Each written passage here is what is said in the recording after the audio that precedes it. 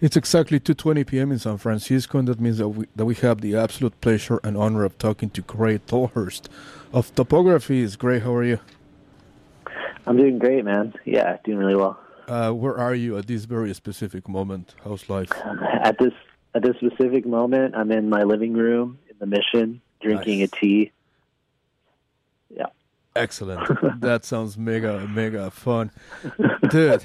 We're super excited about the album, about the new album, Ideal Form, that was released on December the 4th of 2020. Such an honor to talk to you, to be honest. Oh, thanks, man. It was really great to be on the air with you as well. Awesome. How do you feel about the new album? I mean, I've seen you guys are doing amazing, with press and fans and all that stuff.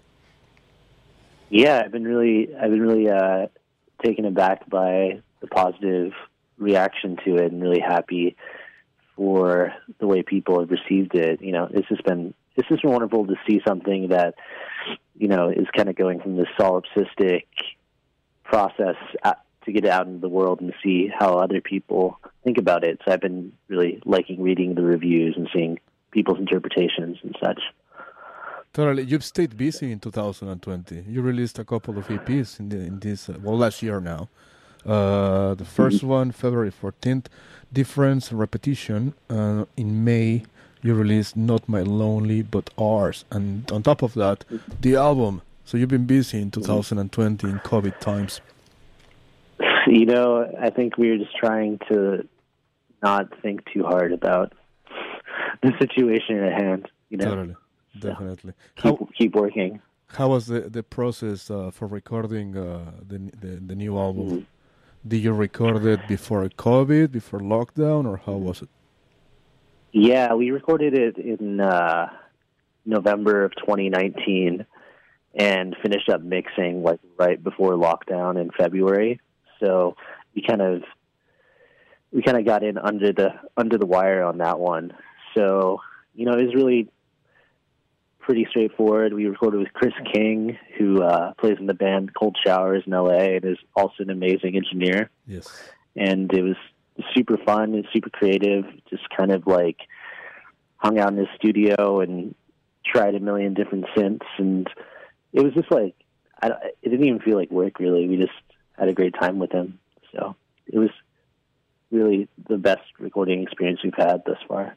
Totally. What was the inspiration, the lyrical and musical inspiration behind this album?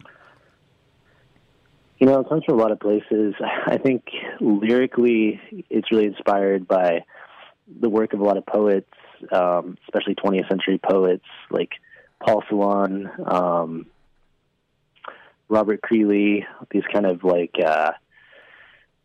postmodern poets. But the inspiration for the sound is, from bands like the Chameleons and Asylum Party, Cold Wave stuff. Totally.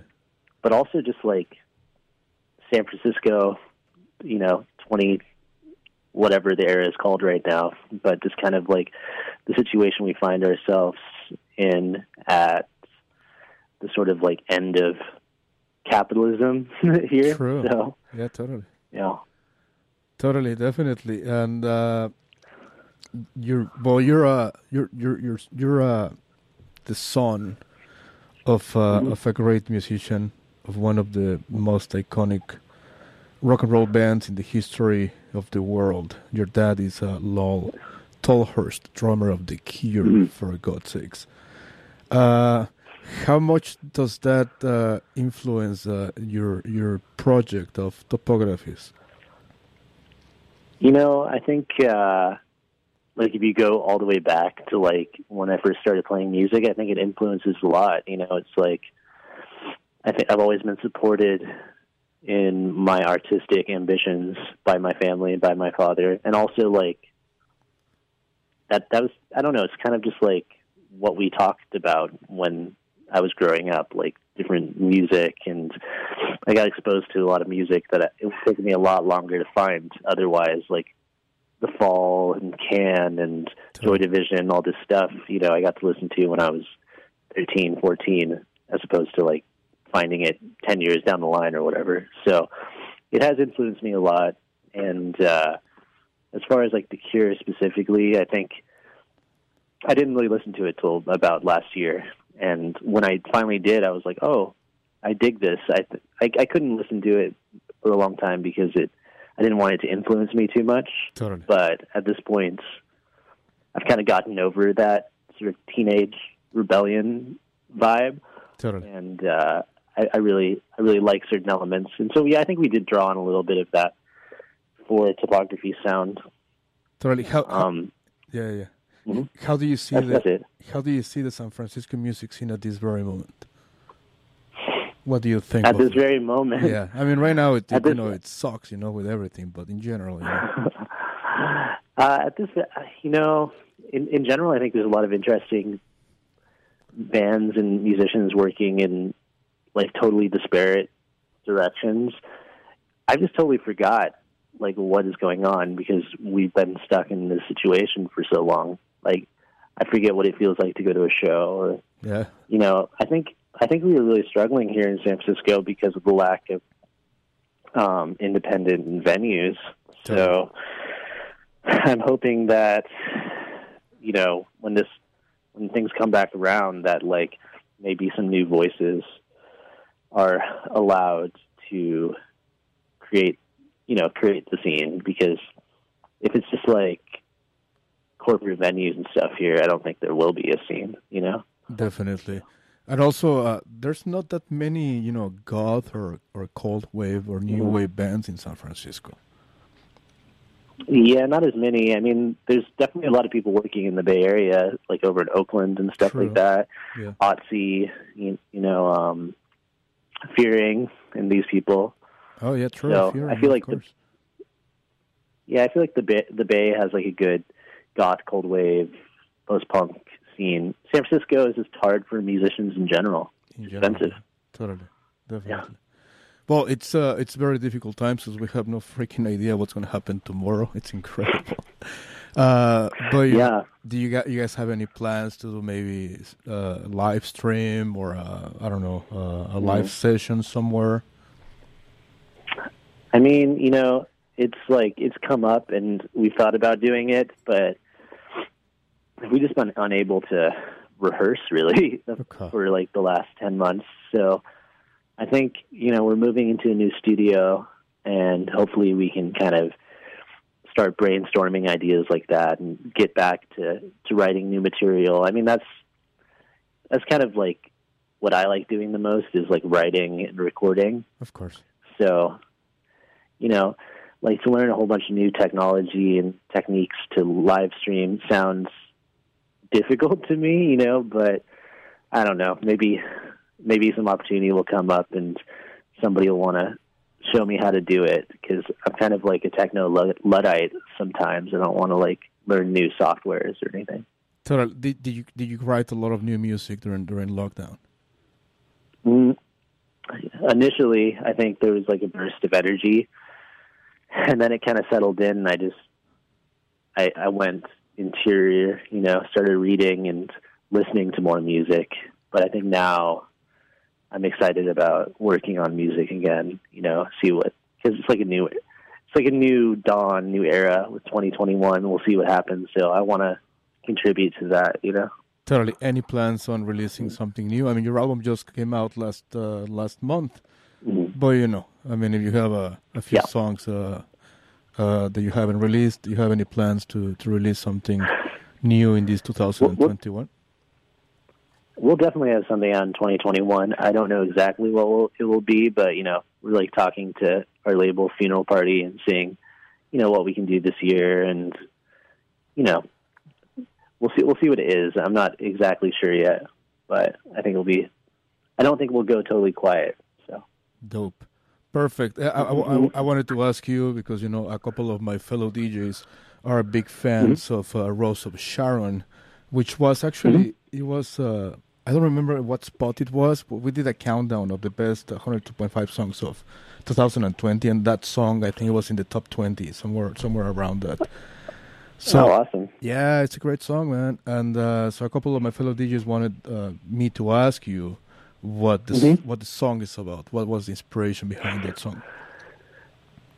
I think the inspiration is like the Rose of Sharon is like a weird biblical reference, right? It's like this flower that blooms on the desert. So I think it's about, I never know what my songs are about until after I read the lyrics, after I write them, because they just come without me really thinking too hard about what they're about. Yeah.